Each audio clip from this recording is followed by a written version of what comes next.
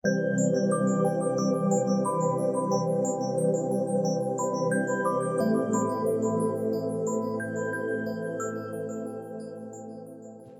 everybody. Welcome to 2ZQ Hot Takes, where we discuss issues both big and small. I'm your host, the very handsome Tim Kirk, and today I'll be talking about social media superlatives. LinkedIn, Facebook, Instagram, and Twitter have billions of users, and most people prioritize and stratify their posts based on the climate the platform seems to cultivate the most. LinkedIn is almost certainly business and workplace related.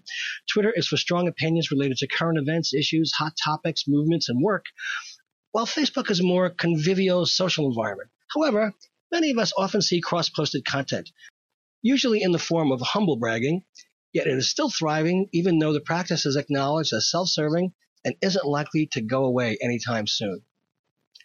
How many of us see posts containing photo sets and or video of acquaintances speaking at events, staying at hotels, leading conferences, hosting training sessions, and are struck with how amazing every single one of these productions are? Incredible time speaking at fill-in-the-blank success workshop, amazing session with something leadership squad, unforgettable occasion with volunteer action committee planting bushes in parks. These descriptions are all fictional products of my imagination, and the real-world analogs which inspire them are commendable activities. However, the use of superlatives to describe them are not only inaccurate and incorrect language usage, but they are watering down, or rather diluting, the impact of these specific words and laying fallow a much more appropriate, precise, and clearer lexicon, or vocabulary, if you will. We live in a culture that venerates the hackneyed, trite, stale, cliched, and the banal. It does get tiresome to read how easily amazed, not merely impressed, office workers are to engage in breakout sessions and attend leadership seminars with people just a few steps higher on the corporate ladder than their audience. Core values is another meaningless phrase, and the ridiculously overused term impactful has such little meaning that both have become verbal filler, the intellectual equivalent of and so on.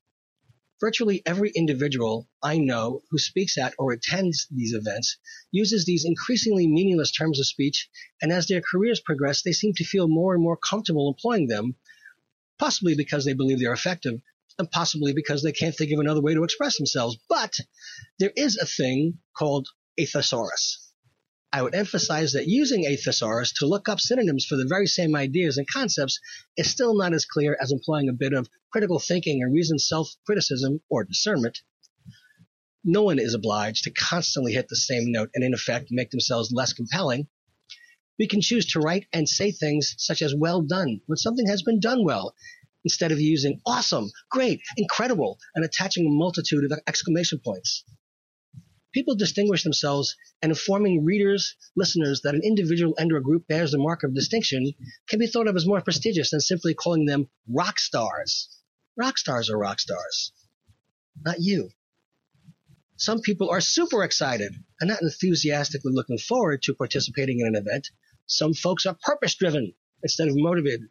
And don't forget about all of the world-class teams that are being led by innovators and disruptors, because that sentence is also virtually meaningless outside of the context of commonly used buzzwords in a workplace environment. Branding has now replaced cultivating and maintaining a good reputation for yourself in the organization you work for. I say this all because I read numerous posts on social media every day, and my eye picks out the repetitive lexicon, and I mentally sort the posts in the tedium corner of my mind.